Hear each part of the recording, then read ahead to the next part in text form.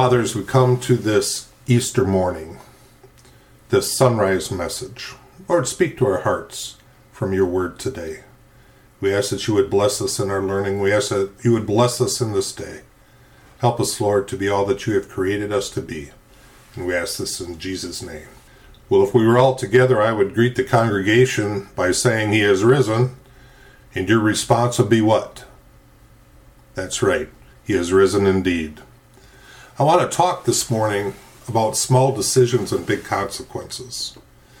I'm drifting a little off the traditional scriptures of the resurrection and focusing more on what the resurrection means to us.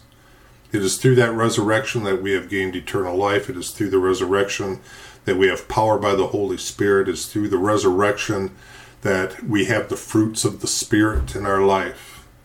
It is through the resurrection that we have victory even over death itself. And I want to talk about a man that is very important to me in the Bible, one that I really like to study, and that is Peter. And we're going to be coming out of Matthew 14, verses 28 through 33. And it tells us in this scripture, and Peter answered him, saying, Lord, if it is you, command me to come to you on the water. Jesus said, Come. So Peter got out of the boat and walked on the water and came to Jesus. But when Peter saw the wind, he was afraid, and he began to sink and cried out, Lord, save me. Jesus immediately reached out his hand and took hold of him, saying, O you of little faith, why did you doubt? And when they got into the boat, the wind ceased, and those in the boat worshipped him, saying, Truly you are the Son of God. When Jesus is in the boat, the wind ceased. We face many storms in life, and we are going through one right now in America and really through the world. We have this storm called COVID-19. There's many debates on it, if it's as big as what it is, if it's as uncontrollable as what it is, or is it just something that is being perpetuated by governments or countries. And we can listen to the news and get 100 different theories from 100 different people.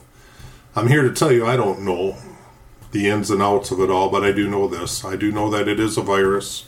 I do know that people are dying from it. I do know that people are also overcoming it. I know that they are working on vaccinations. I know that by keeping ourselves separate at this time, that it seems to be making a great difference in halting the spread of it, by washing our hands, by keeping social distancing, by obeying some of these mandates that have been put in place. But I want to talk about this faith and fear that the Bible talks about. And I am not one that says, well, we're a born-again believer so we can have this great faith like the snake charmers, or you go down south and some of those churches say, you can stick your hand into these poisonous snakes and pull one out and God will protect you. And they base that off of a couple scriptures that they want to cherry pick out of the Bible. I don't think that these are things to be played with. I don't think we tempt God in these ways. So I tell people we don't need to be afraid, but we do need to be safe. And we do need to do what is in our best interest, as long as it does not contradict God's divine law. And if you listen to some of our previous messages, we've discussed that already. So what does this passage in Matthew 14, 28 through 33 have to do with this? Well, the story of Jesus walking on the water appears in 3 of the 4 Gospels, Matthew, Mark, and John. But only in Matthew do we learn that Peter also walked on the water. What a feat that was. It must have been crazy to have witnessed that. But ever since Peter began to sink, some have criticized him. But I have yet to see any of his critics repeat his feat. Examining Peter walking on the water in response to Jesus walking on the water, we learn 8 things, and I want to talk about those as we go through this today.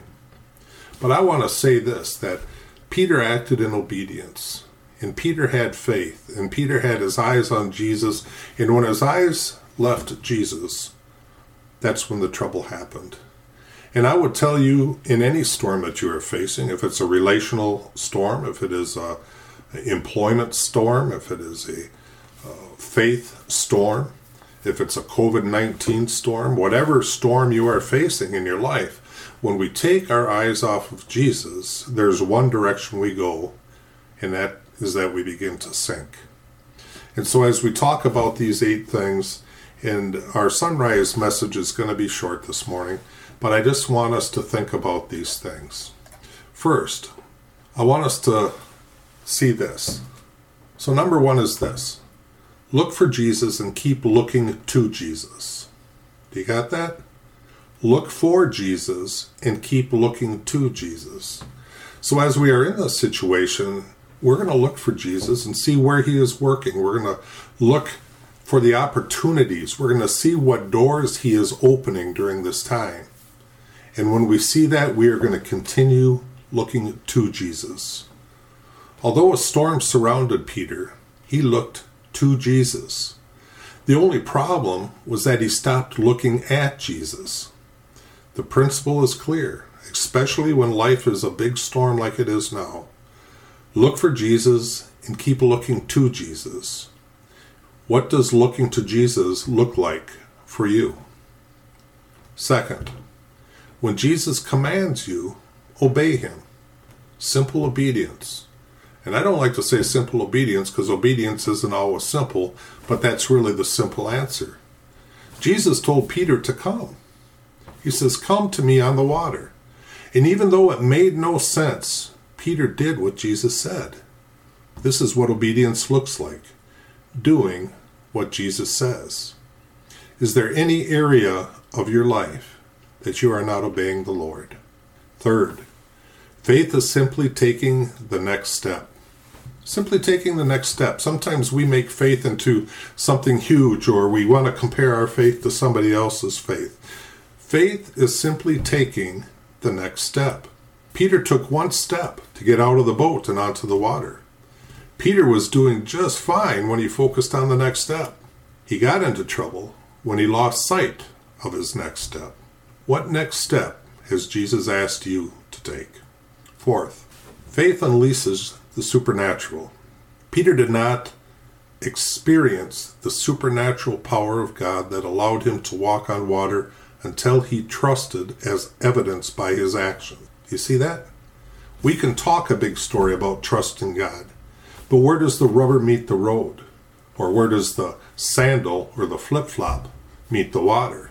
Peter didn't really experience the supernatural power of God that allowed him to walk on the water until he trusted in God and evidenced this by his action.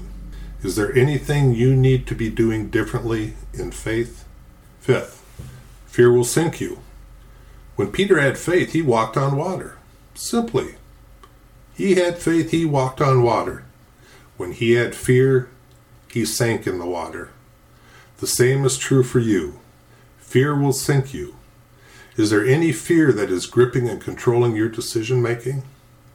We need to keep our eyes on Christ. We need to keep our faith in him, because fear will sink us. Sixth, Jesus saves you from many things. Jesus not only saved Peter from hell, but on this occasion, Jesus saved Peter from drowning. What things has Jesus saved you from?